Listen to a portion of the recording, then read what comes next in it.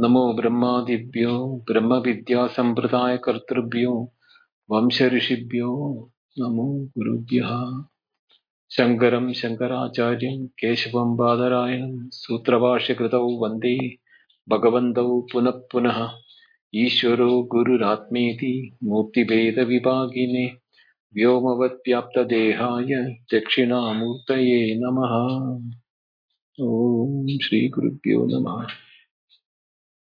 The Shanti mantra of this Upanishad is Om Bhadram Karneभिः शृणुयाम देवाः भद्रं पश्येमाक्षभिर्यजत्राः स्थिरैरङ्गैः सुष्ठुवागुंसस्तनूभिः व्यशेम देवहितं यदायुः स्वस्ति न इन्द्रो वृद्धश्रवाः स्वस्ति नः पूषा विश्ववेदाः स्वस्ति नस्ताक्ष्यो अरिष्टनेमि स्वस्ति नो बृहस्पतिर्ददातु।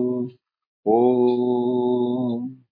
शान्ति शान्ति शान्तिः। The mantra shlokas of this Upanishad written by Shankaracharya is Prajnam Shupradanai Sthirajiranaгаrai Vyapivirvyapya Lokan Bhuktva Bhogan Stavishtan Punaradidishanodbhasitan Kamajanyan Pitva Sarvan Visheshan Swapiti Madurabhung Mayaya Bhojayanno Maya Sankhyam Turiyam Paramamrutamajam Brahma Yatannatosmi Yo Vishwatma Vidija Vishayan Prasya Bhogan Stavishtan Paschaschanyan Swamiti Vibhavan Jyodisha Svena Sushman Sarvanedan Punaravishanai Swatmani Stapayitva Hitva Sarvan Visheshan Vigada Gunaganai Patvadhau Naturiyaha.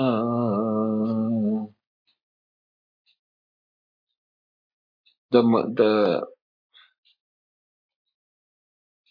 Upanishad is starting with 6 mantras in the beginning, followed by Karika, and then 7th mantra, like that.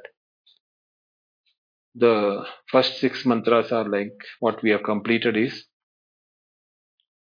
Omityetadaksharamidam sarvam tasyova vyakhyanam bhutam bhavat bhavishyatiti sarvam omkara eva yachanyatra kaladidam tadapya omkara eva sarvam hetad brahma ayamatma brahma soyamatma chatushpad Jagaridastano Bhiprajnah Saptanga Ekona Vimshati Mukha Stula Vaishwanarha Pradamapadaha Swapnastano Antaprajnah Antaprajna Saptanga Ekona Vimshati Mukha Prabhivikta Buk Taijasot Jutiya Padaha Yatra Supno na Kanjana Kamang Kamayade na Kanjana Swapnam Pashyati Panchaptam Pashyati Tat Sushuptam Sushuptasthana Ekibhuda Prajnanaghanam Eva Anandamayaha Hyananta Anandabhukto Tejo Mukha Pratnyastudiya Padaha Esha Sarvesharas Esha Sarvajna Esha Andaryami Esha Yonihi Sarvasya Prabhava Api Ayo Hi Bhutana. This is the 6th mantra which we completed last class. Esha Sarveshara, Esha Sarvajna, Esha Api Andaryami, Sarvasya Prabhava Apyayo Hi Bhutanam. Now, if you recall what we discussed, that after having discussed what is the Jagrad waking, what is Swapna, and what is Sushupti, or the Sushuptasthana, Eki Bhutaha, that 3 states have been explained, and after that, straight away the Upanishad is mentioning Esha Sarveshvara, Esha Sarvajna, Esha Antaryami, Esha Yonihi. Sarvasya Prabhava Apyeyo Hi Bhutanam. Now, a typical doubt can arise in our mind. Having discussed the waking, having discussed the waking, dream, and deep sleep, suddenly why is the Upanishad jumping to Ishvara? Esha Sarveshwara, Esha Sarvajna, Esha Antaryami. And he is also saying, the Upanishad is also saying, Bhutanam hi prabhava apiyo hi etana. He only is the creator and dissolution, or the creation, the utpatti pralaya of Bhutanam. Now, what is this relationship between the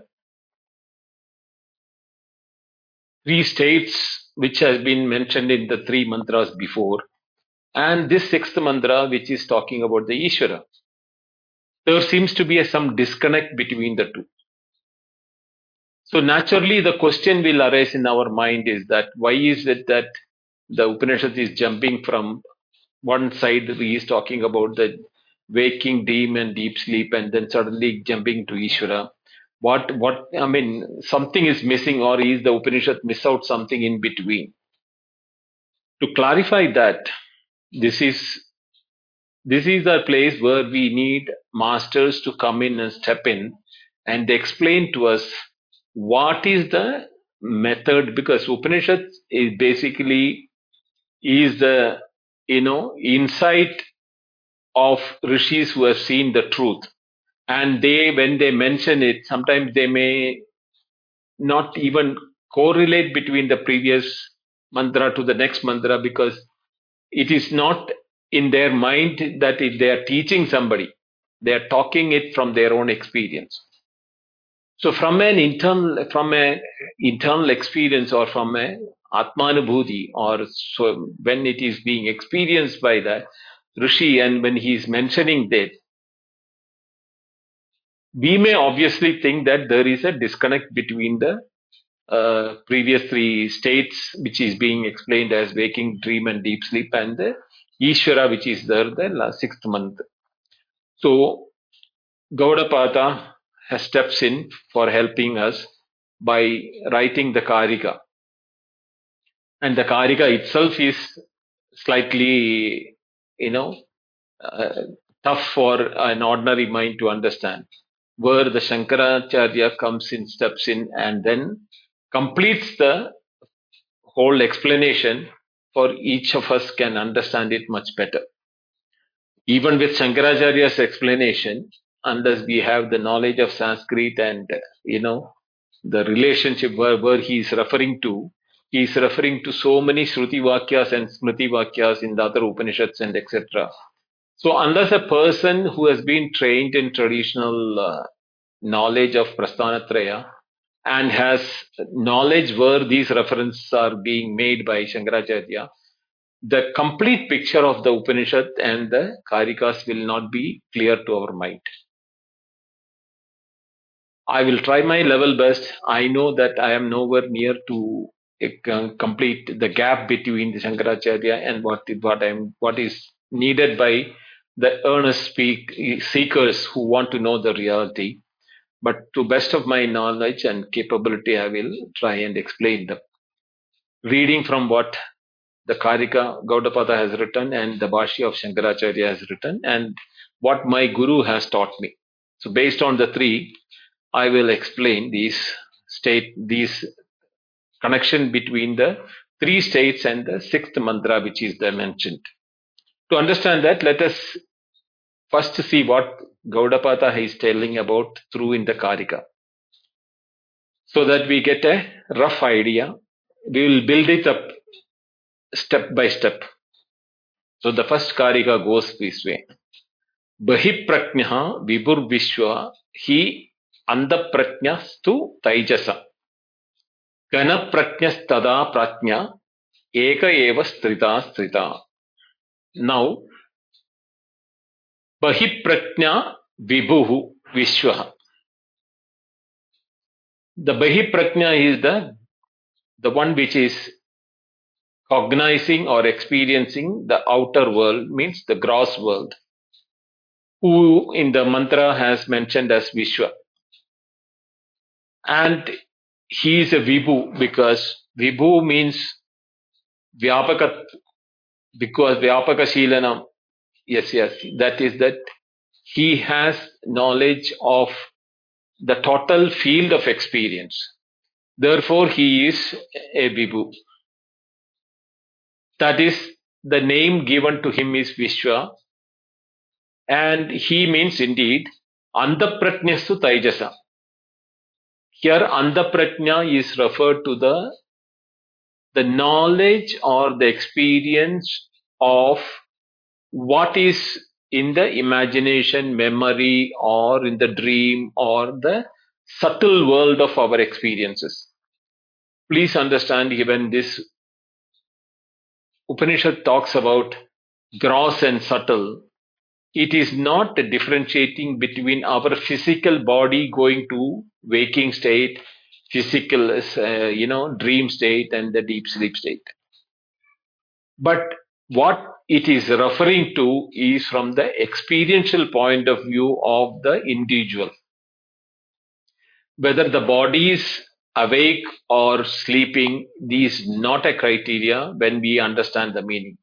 So first of all, we have to keep that in our mind, that when the Upanishad is talking about, it is the experience of the gross, subtle, and the absence of both gross and subtle are the three states. It can happen in our bodily waking awake situation, or body when it is sleeping, or body when it is in the deep sleep. How does these differences take place is to be understood properly. When the gross elements are experienced using our sense organs, that information, that knowledge which is acquired by the sense organs, is accepted by the mind and stored as a memory. Now, all the items which have been conceived by the sense organs outside the world may not enter the realm of the memory. There may be blanks in between. So we have the three situations. One is the cognition of the gross, one is the memory of the gross, part memory of the gross, and absence of, even though we experienced it, it is not remaining in the memory. This, if we really look into our own day-to-day activity or momentary activities, pratibodha viditam. This is where it is saying every moment when we are understanding what is happening, we will know that we have lived so many years in our life, we don't remember all of them. That means there is a blank. There has been states of absolute blank of the life we lived from childhood till now.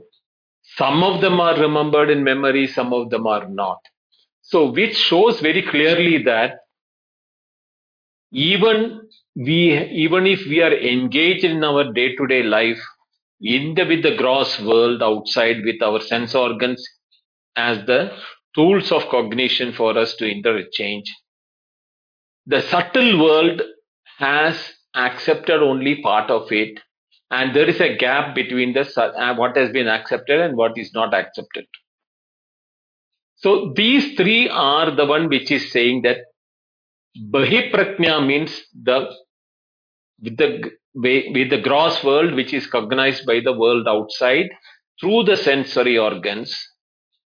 Andapratnya means that which has been taken inside after cognizing by the world sensory organs outside as memory with us. And Ghana Pratnya. Ghana means thick, or Pratnyana Ghana. It is there in the knowledge, but at the same time, it is not accessible by the subtle mind or the gross mind, because when sense organs are submitting the inputs from the world outside, it is being recorded in the mind. But what mind records are in two different levels. One is called in the subtle level, which is available as memory and all. Some of them goes deep down in the subconscious mind as what you call tendencies or vasanas, or even, you know, in the form of ignorance. The ignorance is not the absence of knowledge which we normally talk about, but is the ignorance or the incapacity to recall it when required. This is why when we see a something, we say, "Yeah, I remember. I think I have seen it somewhere, but I don't know exactly what is it, or what is the name, or what is his name, or what." These type of non capability to recall them, even though, and at a very very superficial level, we have a vague idea of it, but there is no concrete thing. But in the case of memory, it is not like that. If you see an elephant and knew it is an elephant from the cognition, then next time when you see an elephant or a cow or whichever may be the object, you are able to say that, yeah, this is the similar type of an animal which I've seen earlier, or similar object which I've seen earlier. So you are able to correlate between the memory and the current experience. Sometimes the current experience need not be in the friend at all. You may, in a daydreaming, or even you may remember of a thing. Suppose when I say, but right now when I said elephant, those who have seen elephant knew what I am referring to. The elephant is not nowhere there, but the mere word has brought in that memory knowledge from the sun. So that capability of the mind, or the is called the andapratnya, or the subtle mind, which is called the taijasa. This is predominantly there in the case of a dreaming state of our experience, where most of the memories of the waking are brought in by the mind for experiencing in a subtle way without physical objects available there. But there also, there are gross aspects of that memory which lasts whereas with us. When we wake up, we are able to recollect the memory of the dream, because the grossness of the subtle, which is contradictory statements, but I have no other way to explain that. That impact which that subtle has left in the experience is as good as experiencing a gross thing. That's why when we are waking up, we are able to recollect and say that, yeah, I dreamt about going to such and such a place, or I dreamt having, driven a car. The person doesn't know how to drive a car, but he has traveled in the car. But he now thinks that he is driving the car. So those type of things, or some people have a fearful dream that may last even on the physical level, with the shivering or sweating, all when we wake up from a horrible dream, when that thing. So all those things have got grossness, not in the physical sense of the grossness of the waking world, but grossness of the subtle itself, which remains as an impact when the person gets out of the dream, is able to recollect it. But many of the things were there also, if you'll see that, if you look at it, 80, 70, 80, 90% of the dream we may not remember. Some aspects which we'll be remembering, which I now mentioned as the gross of the dream. But there are the things which have been remembered, which is not even known to us, what is being there brought in our dream, from where it is coming. So these are being brought by some entity which knows these things. Otherwise, from nowhere, and a thing which is not existing cannot happen anytime, whether it's a dream or waking. So it has been brought by that pratnya. So the same three combination of gross, subtle, and the absence is there in the dream also.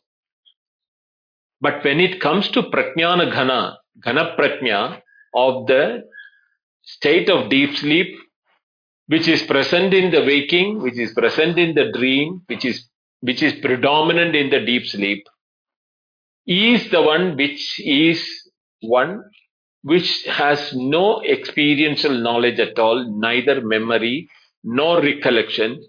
It is a as if nothing is there. Nakinchida Vedesh. I knew nothing. That thick existence, knowledge without the object is called the Prajnanakana. Now, what the Karika says, Eka eva stridhat sita. Now, this is the most important aspect of this Karika. Eka eva, there is only one which alone has appeared or stood as the three states of experience. In the waking also, it stood as three. In the dream also, it has stood as three. In the deep sleep, as a khana, as the one which has got absence of all those things. But the one who says that I knew I was awake, I knew I dreamt, I knew nothing, but I was had a good sleep. All these things are by an entity which says that I knew I dreamt, I knew I had slept, I am now awake, to tell that. So there is a common entity which is witnessing or rather being present in the three experiential conditions. Now, I don't want to use the word three states of experiences. So there is why three conditional experiences which I am referring to. Because it happens in waking three, in the dream also there are three, and the deep sleep is where neither of the waking and the dream is not happening. So when Gaudapada uses this aspect of the of the three state, the three experiences, what the Atma is the one who say that there is that Atma which is independent of all the three states. But the Atma here means not the Atman, Brahman, which is the same word which is the in the thing. Here the Atma starts for the self, the individual self.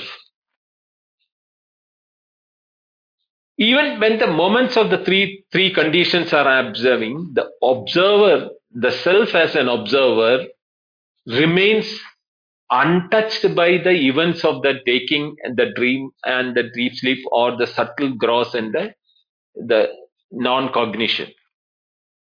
If the self had been, the observing self had been affected by the events of the waking gross or waking in a subtle, the same cannot be without a experience in the deep sleep. In the deep sleep, he is devoid of all the grossness and the subtleness. Very well shows that even at the time of experiencing the grossness of the cognition or the memory and the subtleness of the dream and the memory of the in the condition of subtleness, he was present but untouched by the events. That is why he says that I am the one who dreamt or I had a good sleep, and I am saying this now in my waking, that I am the one, I know now that I am awake, and only when I am awake I am able to say that I am the one who dreamt and I had a good sleep, which very clearly shows that even when the three things were happening independently at different moments of time, whether you call it as a waking or a dream, and in the deep sleep, this self has remained unaffected, untouched, untainted by the events of the experiential interaction.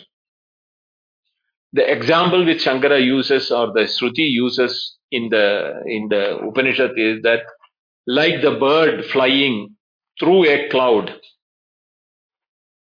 he is unaffected by the cloud. He can fly through the cloud. The cloud is there in the air space. When there is no cloud also, his flight is not affected.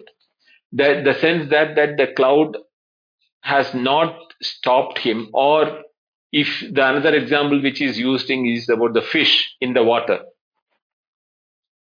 A fish moving from one bank to another bank, the events and the qualities of the right side bank and left side bank are different.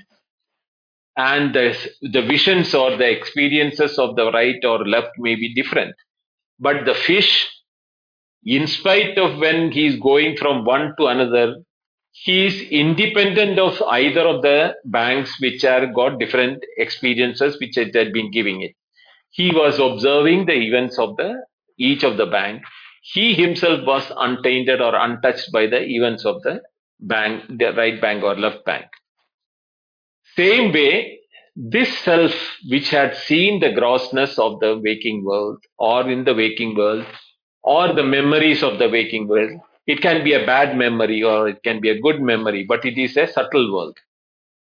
The events can be a gross event, can be either tormenting or it can be pleasant. Doesn't matter.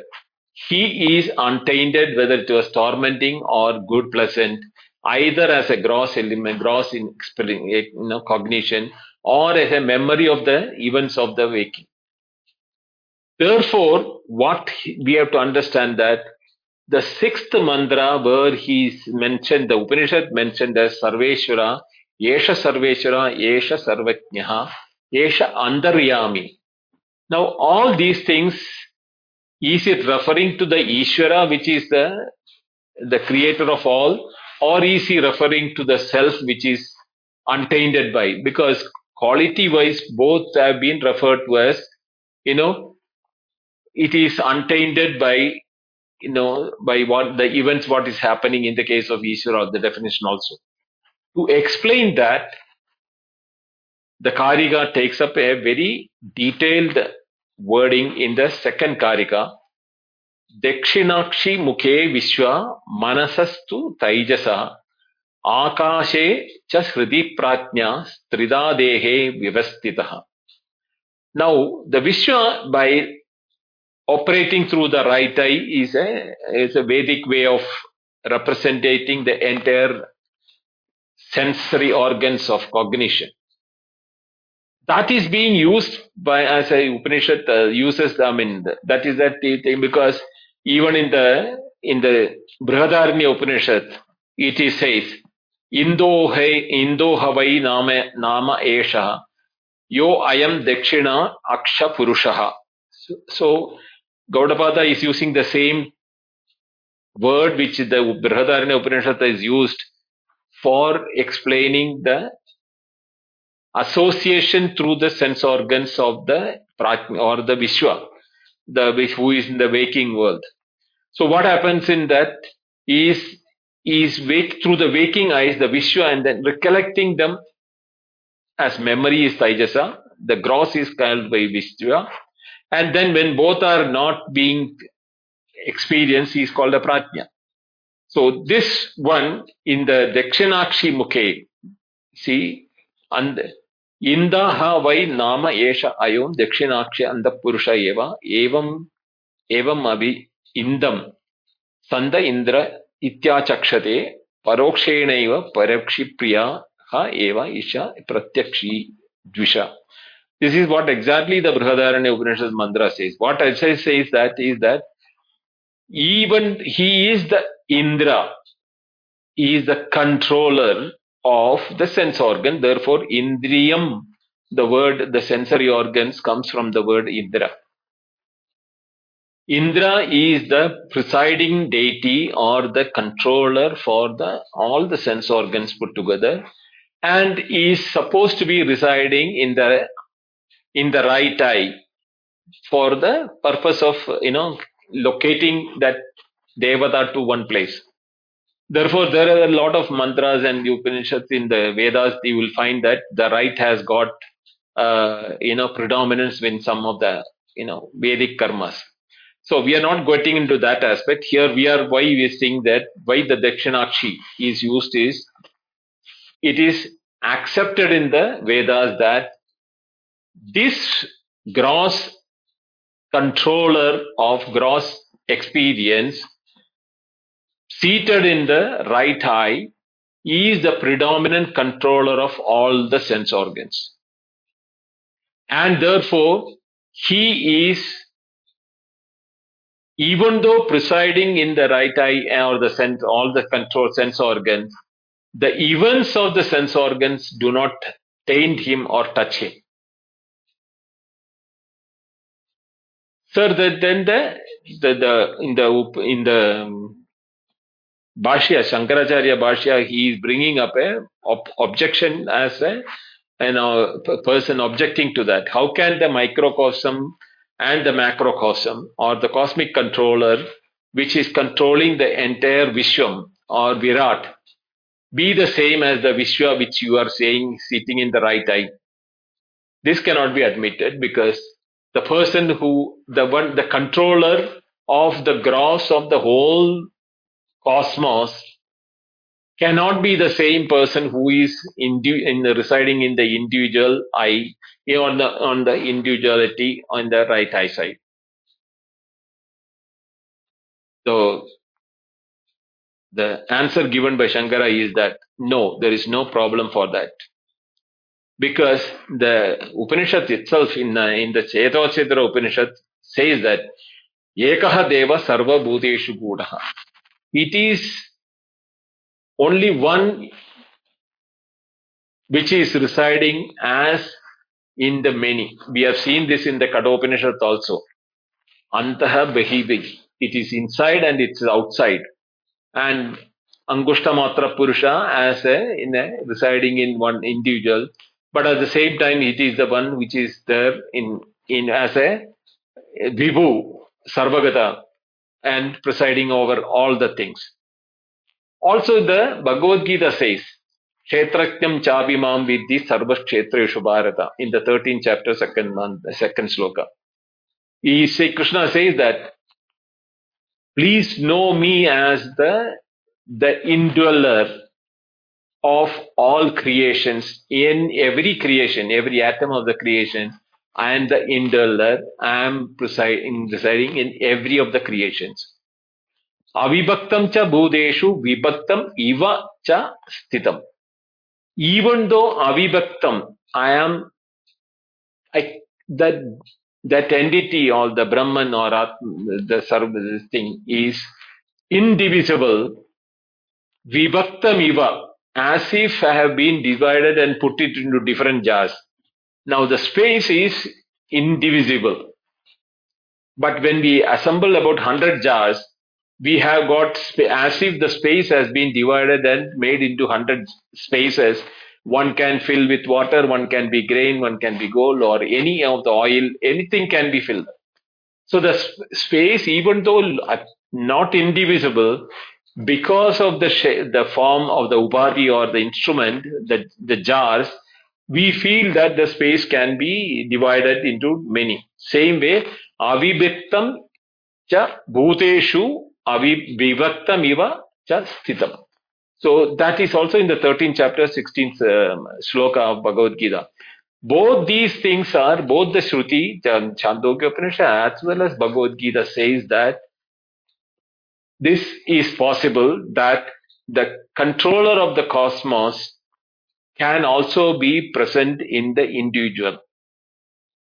In the individual, he may be called as a Hiranyagarbha, Vishwa, or Taijasa, Pratnya, and Vishwa, or in the cosmic level, he is called Virat, Hiranyagarbha, and Pratnya in this thing. So what happens is that then if the same controller is the one which is being there used, this is why this Karika is the important Karika which links the three states of our experiences: gross, subtle, and and the non-cognition of the deep sleep, and the witness of the Turiya. He is bringing the concept of Turiya by bringing the witness which is experiencing all the three. So before bringing that word turiya and that the witness which is present in all the three, untouched by that, which will come in the seventh and eighth Karika. Before that, he wants to make us understand that how it is present even in the individuals. Taijasa, Hiranyagarbha, and Virat, these are all the gross and Vishwa, Pratnya. These terms of the gross and the cosmos are used, even can be used interchangeably because they are not separate in their essence. Even though with the relation with the body, we may call it as Vishwa, Taijasa and Pratnya, or Virat, Hiranyagarbha and Ishvara in the cosmos. So these are the three ways in which it is being brought about. So here now the question can come: how then can this be? If you say that this is the same, the person who is in the deep sleep, his breathing is working. If he has become one with the cosmos or cosmic entity, his dependency on the prana or the breathing is seen by all of us for a person who is sleeping. How do you explain that? Is a question which is being asked. The Upanishad or the Shankara Bhashya says that there is no difference. The prana which is seen as functioning in the body of the individual who is deep in the deep sleep, that is for the one who is observing the one who is sleeping, not for the person who is sleeping himself. The one who is in the deep sleep, he is not even aware that his prana is working. That entity should be separate to know whether the prana is working in me or the breathing is working in me at the deep sleep level, to know that it is an independent thing. But that independence is dissolved. He has become one. The Pratnya and Brahman is connected, or the Ishvara is connected. This is how the sixth mantra is getting connected with the three states of experience. It is not an issue. He is what in Shankaracharya Bhashya says that is the same thing. What is being called as a prana, the prana hi andar sarvam samvrinte, Chandogya Upanishad Shruti says that it is the prana which is in the form of Brahman, which is otherwise called the Brahman. The same word prana is used as for mind, for the vital air, as well as for Brahman in Upanishad interchangingly. So we should understand that why this interchange usage is relevant or valid is because the breathing which we see physically is only a relative instrument limited activity. But the same prana is the one which is prano hi mana prana bandhanam hi saumya mana is another Upanishad mantra in the Chandogya Upanishad says that attachment toward the breathing is the reason why we feel the mind is in flux, because of the flux of the vital airs. Actually speaking, the flux of the mind and the flux of the air, physical air, which is called the prana, apana, upana, samana, vyana, udana, that have independent. But when we refer to prana as Brahman, that Brahman and the prana are not neither the mind nor the vital airs. There the reference of prana is referring to Brahman in it, untouched, unconditioned, unrelated to any upadhi or an instrument.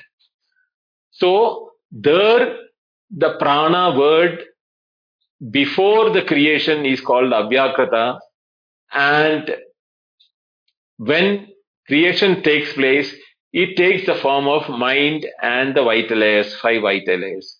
In the Avyakrita Rupa, The prana is nothing but the potency to become many. That potency to become many is called at the time as prana and Brahma. And where is it different from the total, the Brahman, from where the creation supposed to be appearing to be there? No, it is not different. That is why in the Shankara Bhashya he says that this difference is due to the upadhi limittam. We feel that the limitation is coming due to the association of the bodies. So he goes to the explanation of that into the third Karika. Say, Vishyo hi stulabung nityam. The word nityam is important. Taijasa pravibhukta book. Ananda book tada pratnya trida bhogam nibodataha. The Vishwa is indeed the one which is in control, or is the witness and controller for the gross experiences. I'm not taking waking, dream, and deep sleep here. I'm dividing it into gross, subtle, and the absence of both. And the Pravivikta book, or the subtle experience, is by the Taijasa. Ananda book, or the absence of both gross and subtle, and when the Ghana, Prajnana Ghana, is the Ananda book, or the bliss of the deep sleep. All these things in the person, Prajna, the witness or the consciousness in the one which is knowing, the consciousness or awareness with which knows these things, Nityam is the one Nityam. It is the one which is not getting changing. The one which we had, if you look at it, the gross experiences of a childhood which we had has changed the gross of the age what we are now. The memories and the subtle world of the childhood has changed for now. And that have the absence, because the relative gross and subtle were different in the child, and the relative gross and subtle are different now. But the absence of both is Ananda only, the content which has remained unchanging. Therefore, it is Nitya. And you should be understood as that these threefold aspects of gross, subtle, and the absence of the two is being observed by one who is Antaryami, which is the thing in the sixth mantra which we mentioned, Yesha Sarveshwara, Yesha Sarvajnaha. Sarvajna is when it is in the cosmic level, he is the one who knows everything because he has become everything. In the individual level, it is that prajna which is there in the gross, which is there in the subtle, which is there in the deep sleep, or the gross and subtle. He is the one who is knowing all those things. What is the gross? Who else is knowing what is gross experience? Who is the one who is knowing what is the subtle experience?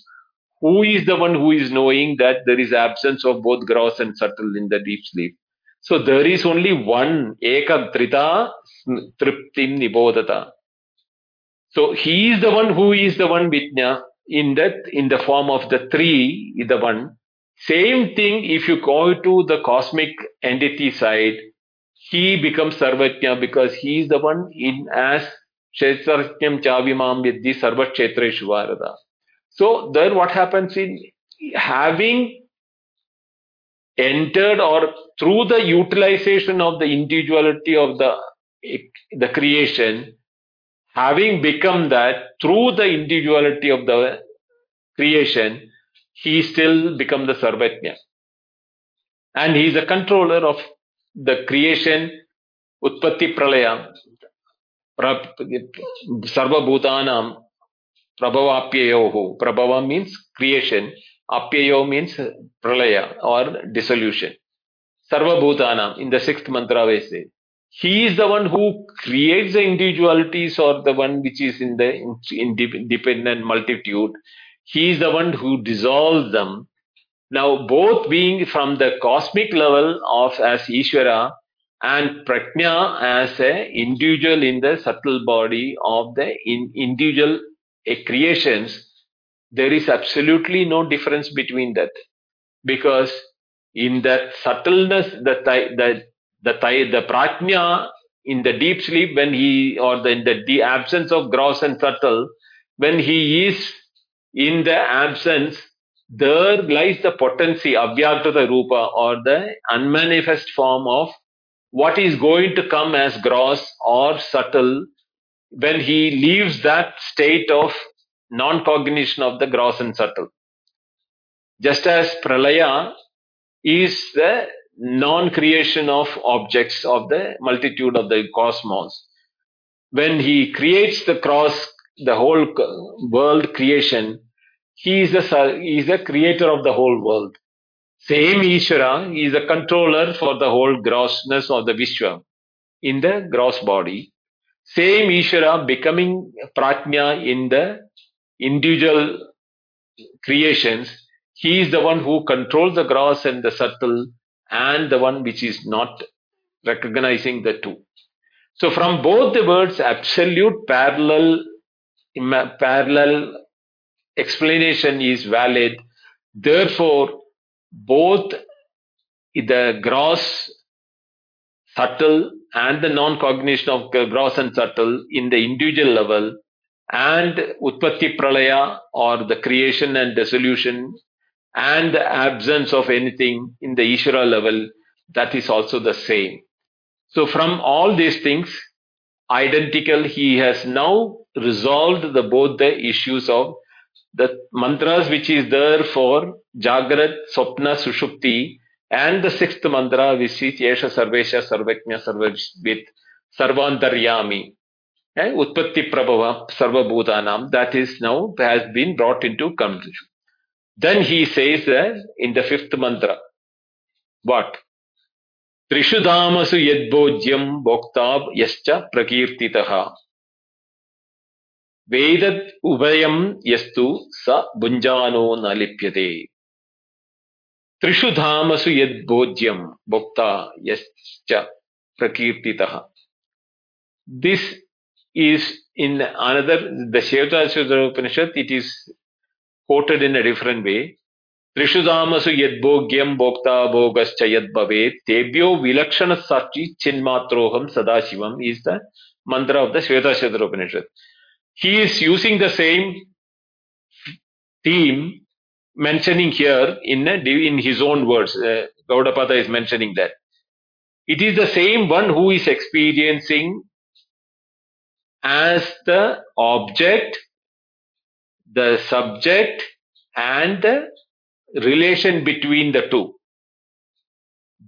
Bhojyam bhokta yacha prakirtita. Now, these three, in any experience, we have the subject, the object, and the relationship between them. These three are, from which point of view? When you consider that they are independent and they have independent existence. Where did their independent existence go when neither the gross nor the subtle were present?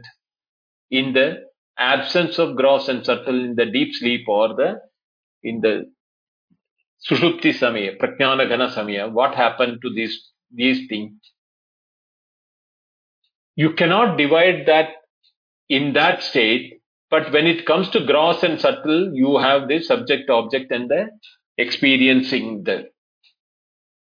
But the one who has been seeing as the one, Vilakshana Sakshi, the one which is seeing them as the one knowing the gross objects, I am using the instruments of the sensory organs, the Dakshinakshi Purusha, the one which is using the sense organs of the gross, remembering them and recalling them in the subtle world of either in the waking or in the dream state, the subtle world is experienced. There also the prajna, the one witness that the prajna, not the prajna. Prajna means the witnessing consciousness. The one which is there in the gross, in the subtle, and the absence of the gross and subtle in the sushupti, the prajna, the witnessing consciousness, Bunjano nalipyade. He is neither the enjoyer nor is he getting tainted by the enjoyment or the association of the activity.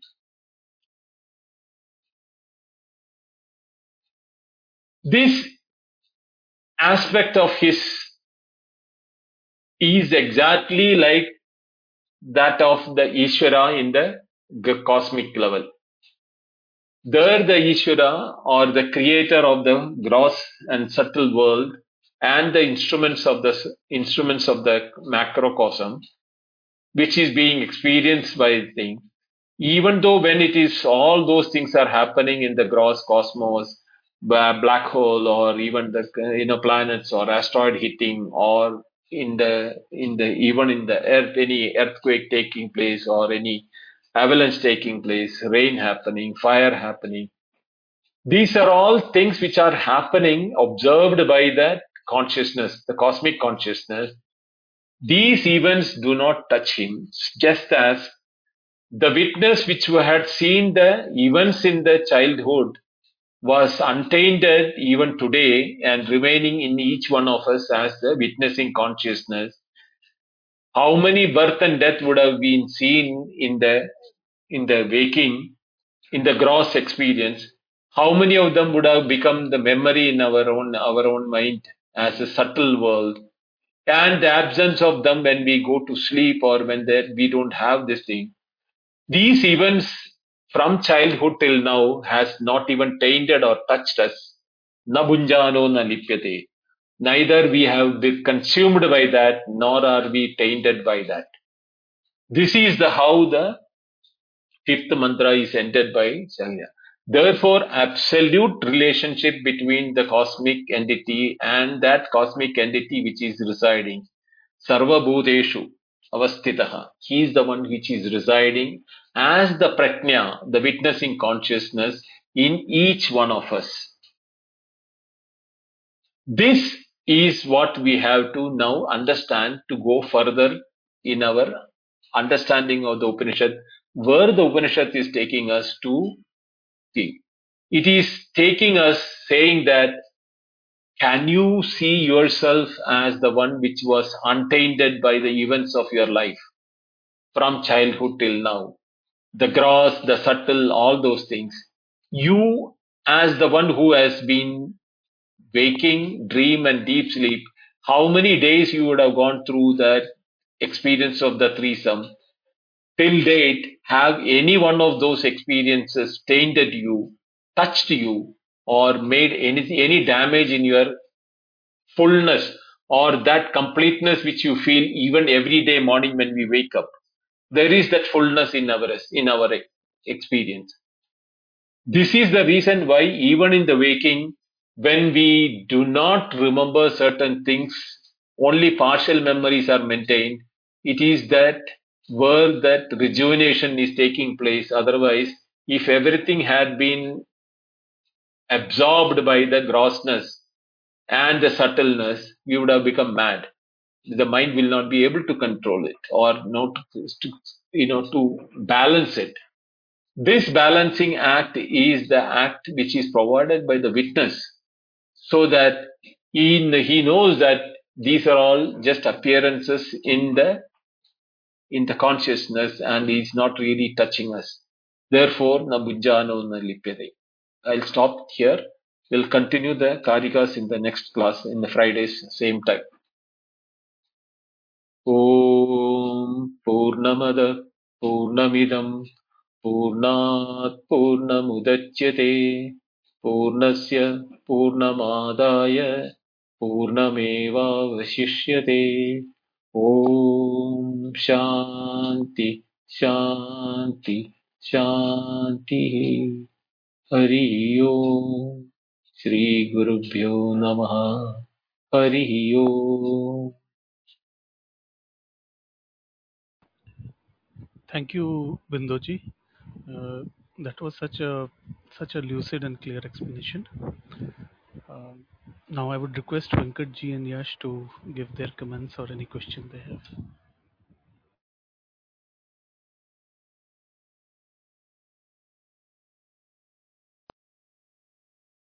Thank you, Aurobindo ji. It was really beautiful and very precise to the point. All the questions are being answered one by one, and I can see there is a pattern of understanding one by one.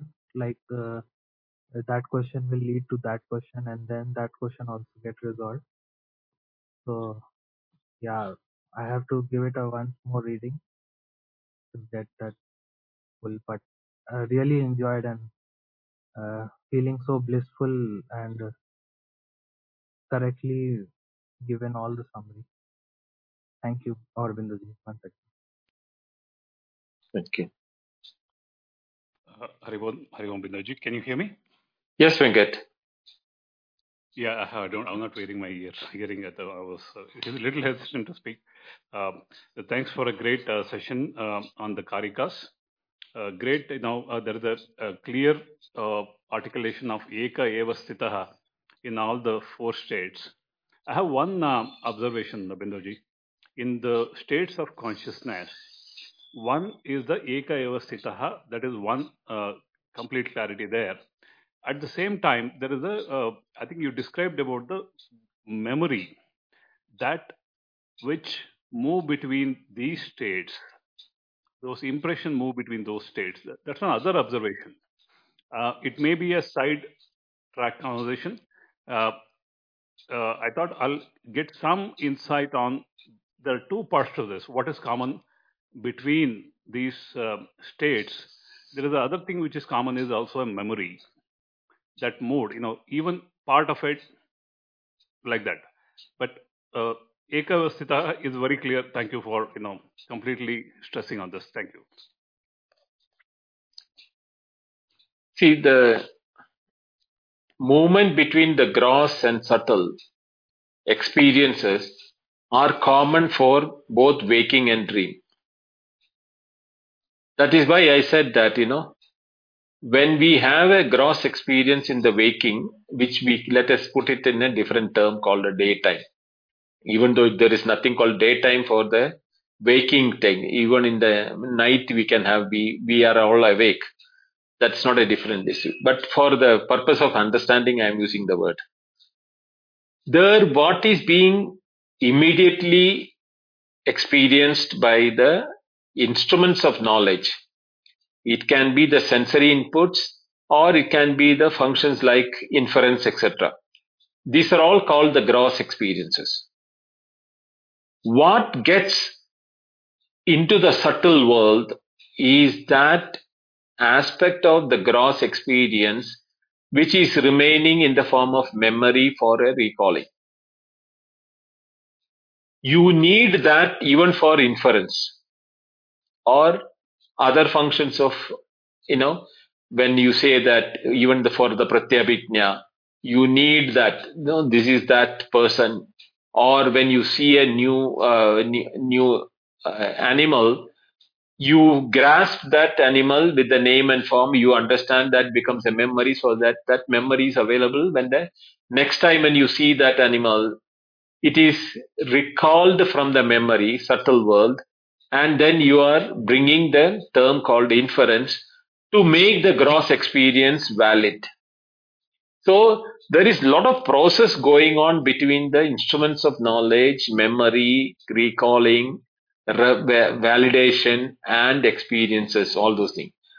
But the grossness of it is what is called the waking.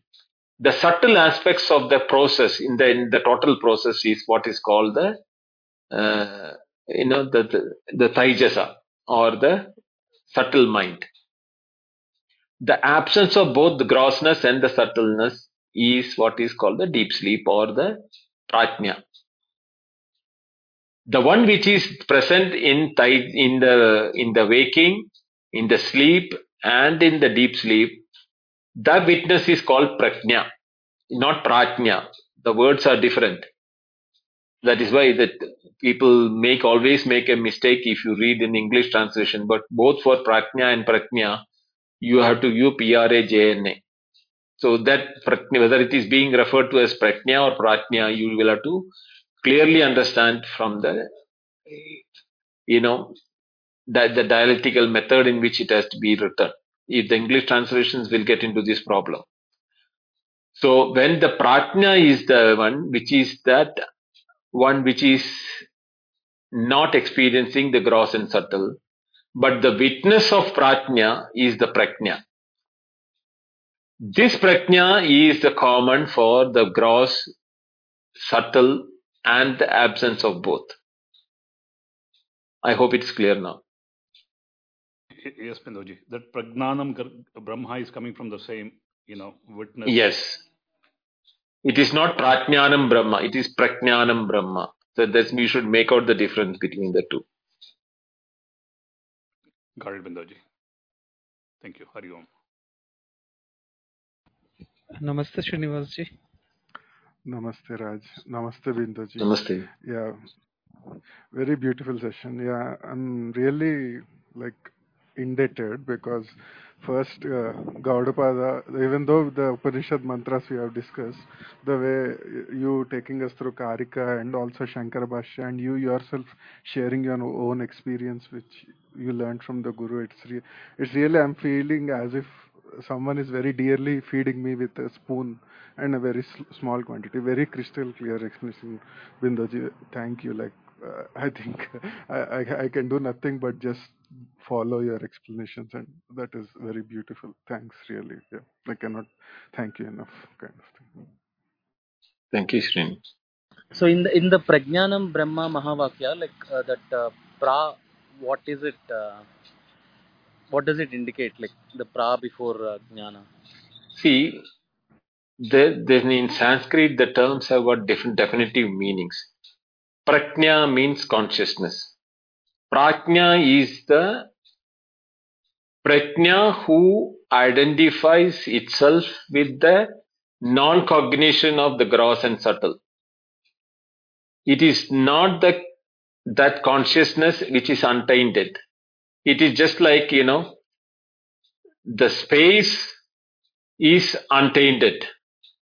But when you see a cloud or a smoke or a dust storm, we superimpose, say that, the space is polluted now. The city is now polluted, or it's going to rain, all those things. But the space which is a witness to where the city is existing remains untainted by that. So the cloud, we say it is in the sky, right? The word used is in the sky. Now the sky is a word used when we refer to objects occupying a space, and the space itself is different. So now the difference between space and sky, can you make out the difference between the space and sky? Yeah. So So sky is a project. yeah. Yeah. Same is the case with when you say pratnya, let us say it is like space. And when you say sky, it is like pratnya. When it is associated with the space association with an entity or a limitation, then it is called a pratnya. So when it is a pratnyanam Brahma, it is not the associated limited entity of the space. It is purity as a witness, untainted by nabunjano nalipyate. It is neither consumed nor by getting wet by that. Namaste, Binduji. May I ask a question? Yes, namaste. What's your name? My name is Ram. Okay, Ram. So my question is, how do we pronounce Om the right way? The chanting part, A, O, Ma, and the silence. Because each of the three parts indicates three states, and the pause. Because as you said, once it culminates, we have a vibration. So I just want to know, how do we do it the right way? So that's why I just want to know. Pronouncing is different from understanding. Now, when I say a word like a horse, the word horse is not horse. But without the word, I cannot convey the term horse to you. If I tell that using different analogies or like four-legged animal like this, it can go to so many other animals. But the easiest way, if I have to tell you, is by when I say horse, and if you know what a horse is, there is no ambiguity or confusion on it. This is the relationship between the Shabda and the Artha. Artha means object. The Shabda and the Artha, there are two things which is, and Artha has got another meaning also. He's got a meaning, is also one, the word called Artha. So, Shabda stands for a product or an object, but the Shabda has got a meaning of its own. This is how in the Shabda Pramanam or the Shruti, how they bring that conditions in it. The Vakyapatiyam or Bhartrhari is in detail discussing about these aspects of it. I'm not getting into that now. But simplicity purpose, the meaning conveyed by a sound or a word and what it stands for are not the same. And you cannot substitute one for the other. That also you think. Otherwise, if you substitute it, if I say fire, the fire should burn my tongue because fire and the word is not the same. Therefore, I cannot substitute the product or the object for the sound. And the meaning of fire is not what the object of fire is. The meaning of the word fire is derived by the qualities imparted by the object in the transactional world. Fire is useful for cooking. It can burn me down. It can show me light. So the relation between the meaning of the word fire and the object fire is derived by the transactional aspects of it. But the word fire remains unchanged in all the conditions when I am looking at the object. Same is the case when you say Om, Brahman, and the Auma is the word from the thing. This is the methodology which is explained in a short treatise by Shankaracharya called Panchikaranam, for which Sureshwaracharya has written a Vartika. It's a small textbook about 50-60 pages. To answer your question, Om has to be pronounced as Om only because there is a rule for Sanskrit. When two alphabets are joined together, it gets replaced by a third one in certain conditions. Sometimes it is replaced by the front one. Sometimes it is replaced by the following letter. Sometimes both the letters are dropped. Sometimes a third letter replaces the first and second. In the case of A and U, the first two, the O is replacing Akara and Ukara. So you will say O, then there is a Makara which has got a nasal sound. It is, when you say Ma, it has got an Akara in the end. Ma and A put together is Ma.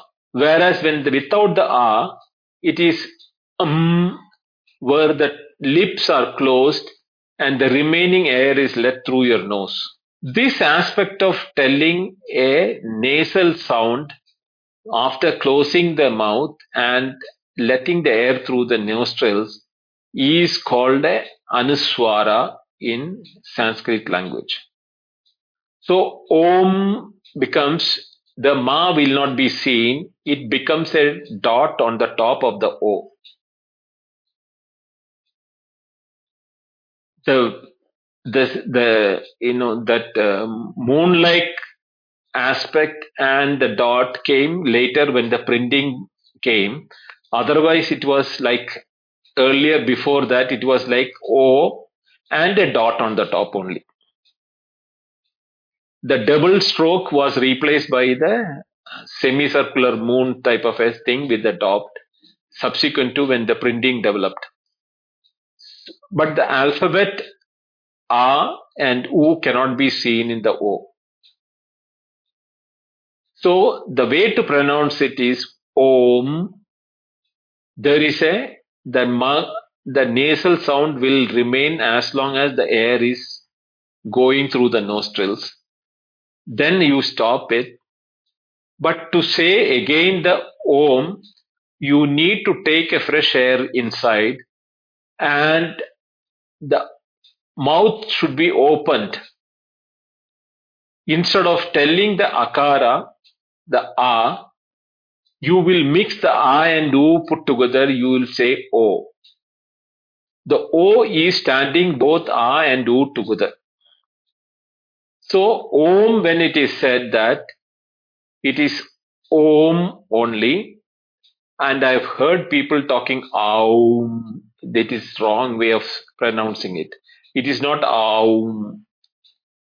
It is as good as saying Krishna, the Kr, Karushna. Will you say Karushna? Karushna means the meaning itself is different. That is why I gave the example of the fire and the word and the meaning. Krishna, the word will stand for something, and Karishna will stand a different meaning for the same thing. But what happens is that you are not mixing the word ka and r to make it as kr.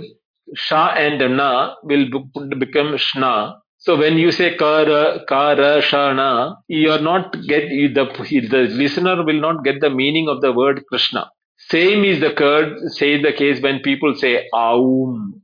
There is no word called aum. As per Sanskrit language, I and u is standing. Sannihita is the word used by. It means immediately one after the other. They merge together with the rules of Sanskrit. Here the O will replace both I and U. So this is as far as the language and the pronunciation is concerned.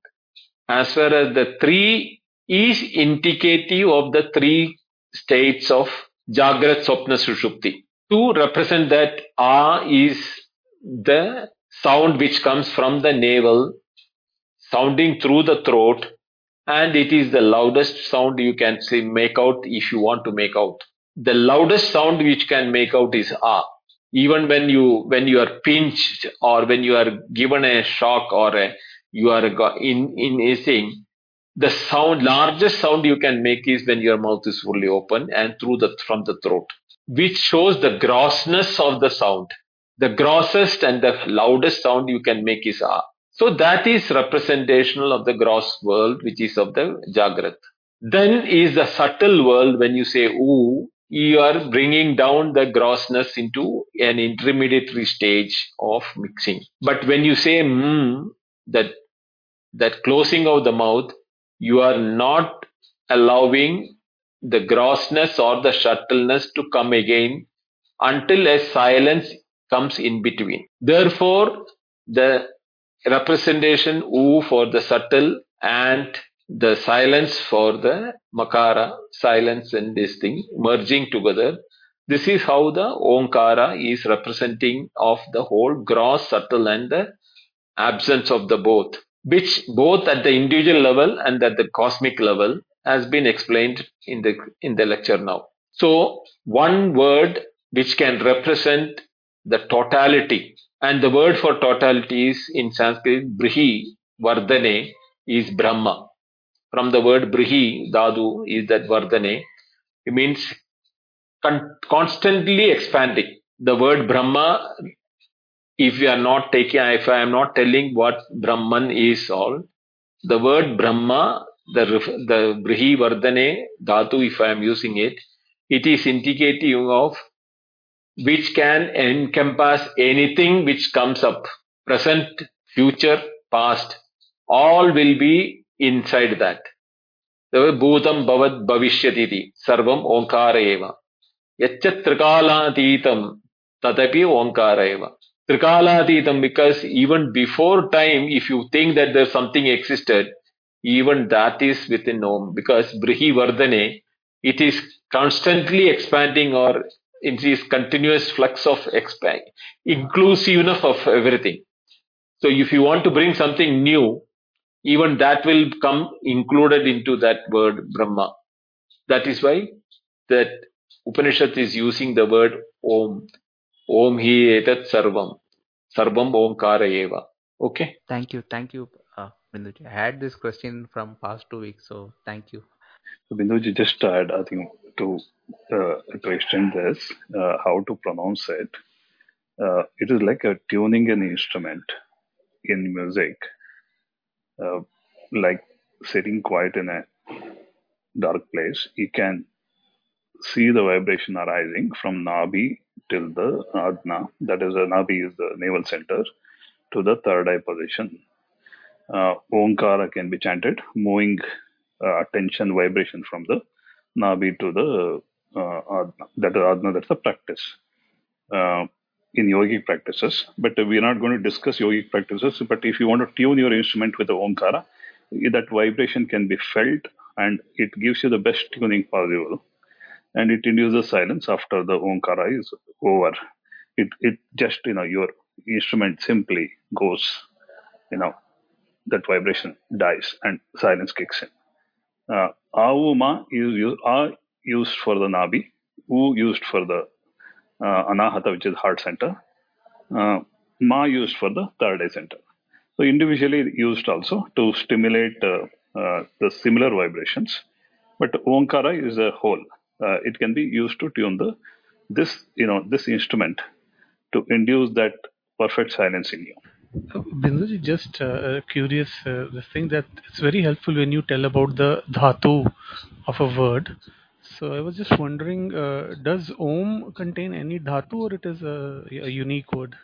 That is a unique word. It is not a a root which has an action. See, there are Rudi Shabdas and Vyutpanna Shabdas, like, which is there are certain names which are available by default. Some are derived words, which is called Vyutpanna Shabdas.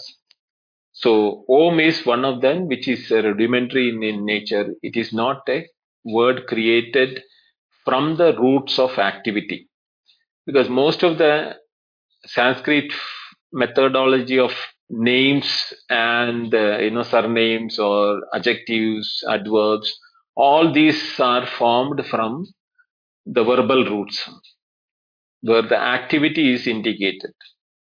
But there are certain words which is called Rudi Shabdas, or where by that those names were there, we don't know how long.